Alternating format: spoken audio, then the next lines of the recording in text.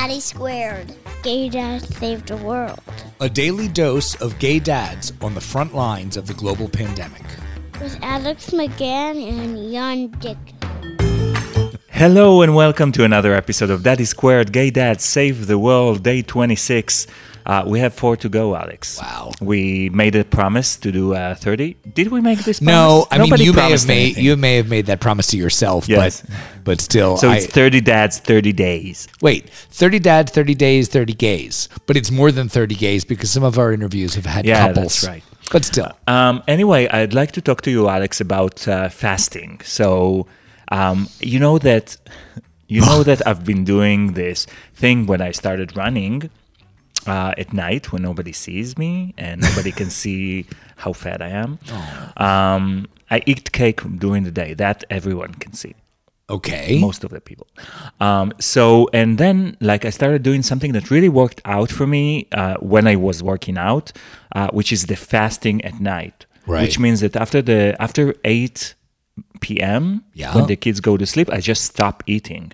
And it's very easy because you basically collapse at the end of the day. It's not easy, but go on. Well, I think I always said that in the podcast as well, that the hardest part are the eating at night. Like after the kids go to sleep, you go to the fridge and you have this intimate relationship with the ice cream in the that's freezer. why I'm saying it's not easy. I mean, for God's sake, you work before the pandemic. You work all day long. You come home. During work, you don't have that much chance to eat things anyway. You come home, you get the kids, you do the thing with the kids, you get the kids to sleep. And then there's cake. I mean, the cake is just there and it's begging to be eaten. Anyway, so it turned out that this thing has become really popular. Where people are actually fasting during the night, or even more than that. And when I started running and posting about it on social media, people started to ask me, "Are you fasting?" And I'm like, "Oh my God, this is a thing." Right. So, and I have to say that looking back, I don't know if you guys know this about me, but before I was a web designer, I used to be foreign press journalist for Israel, and one of the interviews that I did for Israel was with Dwayne Johnson, and he told me, by the way, that when he tries to lose weight and bulk up, he usually just stop eating at 4 p.m. So you're saying if I stop eating at 4 p.m., I'm going to look like The Rock? That's awesome. I'm going to do it just today, though. I didn't say that. I think it's very hard. And I think, by the way, he told me that he got this eating habit from Mark Wahlberg. I'm not signing on. I don't remember exactly who. Anyway, so apparently he does that. And apparently it's kind of a healthy thing to do because, if you don't eat for a while, it gives your digestive system a break. And it's actually your body is continue to do what it's supposed to be doing when it's not digesting, which is healing itself. Did you know that? I guess. I mean, look, I do dream eating. I'm not even kidding. I get up in the middle of the night and eat, and I'm not even sure. I thought you dream about eating. And I also that's do the best that. diet. I also want to point out to our listeners that I believe we are still during the period of Ramadan when Muslim, at least observant Muslims, they don't eat at all during the day, and then when the sun goes down, they have a big feast every night, which I think is totally contrary to what you're talking about, and probably will not result in significant weight loss. I don't know anything about the history of the Ramadan, but all I can say is that when you give your body a break from eating, it heals itself. That's what I can say, and I've read a book about it, by the way, if anybody wants to know. You might have to post a link to that book. All right. Anyway, today we're calling Connecticut. Michael Stokes, he's a therapist, and he has a therapy clinic in Connecticut, and let's call him now. Let's talk to him. Let's talk to him. Let's talk to him. Here we go.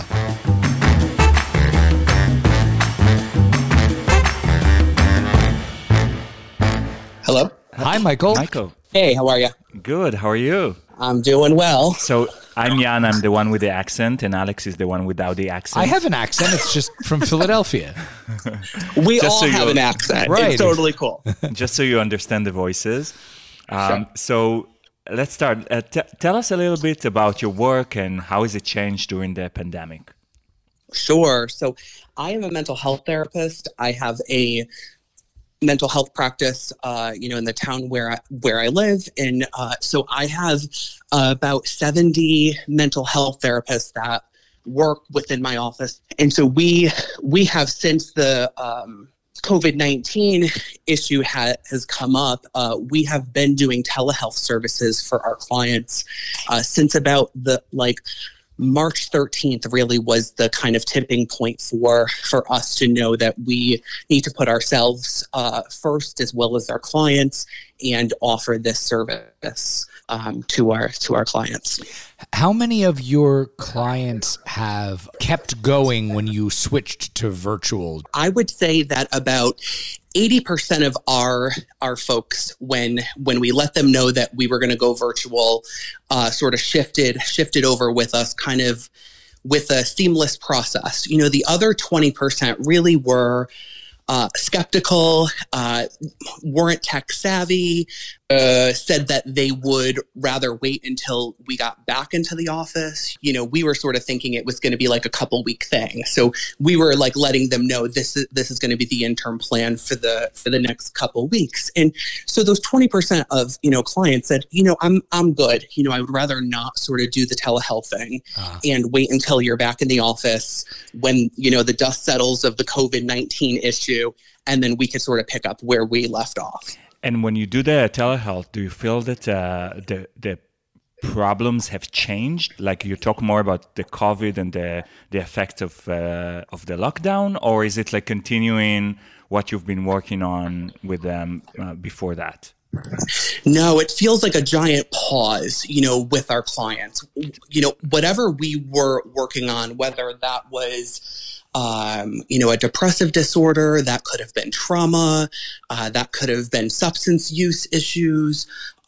It was sort of like on hold while they were really dealing with, as well as us, dealing with the transition of what this new life was going to look like, and kind of making sense from, the news and social media, and kind of filtering that. So we had to take a pause and kind of process that stuff.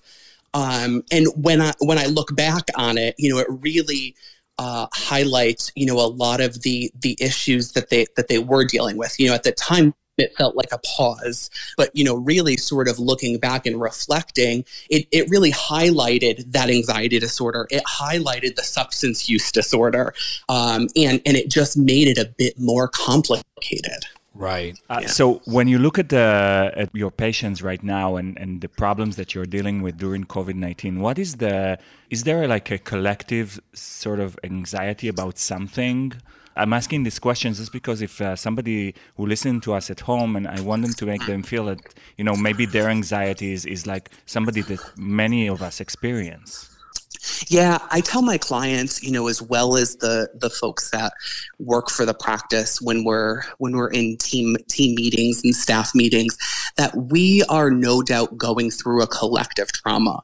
We are all going through this trauma together, and we are experiencing these trauma symptoms that look a lot like anxiety symptoms. Together. So we are more hyper vigilant. We are more feeling, the sort of weight of the world. And so we have to do things to combat that. Really that self-care and really tapping into the coping skills that have worked for us in the past, and, really applying them to COVID-19. Mm-hmm. So let's just let's go home for a moment. Tell us a little bit about what you have at home, family wise. Sure. So I have a 4-year-old adoptive daughter and a husband. My husband is at home, sort of pre and post COVID-19. My daughter typically goes to daycare. During the point that I had moved folks to telehealth really was the point that I moved my family home to. So my daughter didn't go to daycare. And I've been working from my home office, here at home, trying to balance the part-time therapist and part-time dad. And that has been extremely challenging. Even though sort of March 13th, I thought that this was going to be an easier transition, because I can sort of do everything, right? Like I can be dad more, I could be a therapist more, but that wasn't true at all. What are you doing to keep her busy, 4-year-old? Ugh. So we are trying to take her outside as much as possible and, experience the, sort of nature in the yard. And we've been trying to, Amazon Prime these activities for her. Just anything that we can do to sort of keep her busy. But she's craving that peer interaction and trying to wrap her head around why she can't go to school and why we can't go to the mall and why we can't go to Build-A-Bear and all these things that just seemed within her like routine, trying to explain that to her in a way that makes sense to her without really instilling an anxiety disorder within a 4-year-old and sharing too much. So what do you explain to her? So we have explained to her that there are germs and that we had to take her out of school and that we are going to stay home for a little bit so that we can really understand and get a handle on the germs that are outside. They're outside from our house. They're outside from our yard. And so, she has made comments of, I really wish that people would get better soon, or, or she'll like, think of a friend. Does, Susie have germs? And so we then try to reinforce that we're going to see Susie soon and that the germs are going to be over soon and we're going to get back to our routine. But now let's go do, and then sort of, filter in an activity there. That's Susie. That's Susie's had cooties from the very beginning. We all know about Susie. Yeah. So tell me, Michael, just one before last question. So sure. Did she start already with makeup and nails? I was wondering with little girls, like at which age she started now? Yeah, so she is all about makeup. And she's practicing on you? Part of that is she got access to my husband's makeup kit from his old drag life. So they've been clearly, dragging it up over the last couple of weeks and sort of doing, I'll come down to either use the bathroom or get a snack.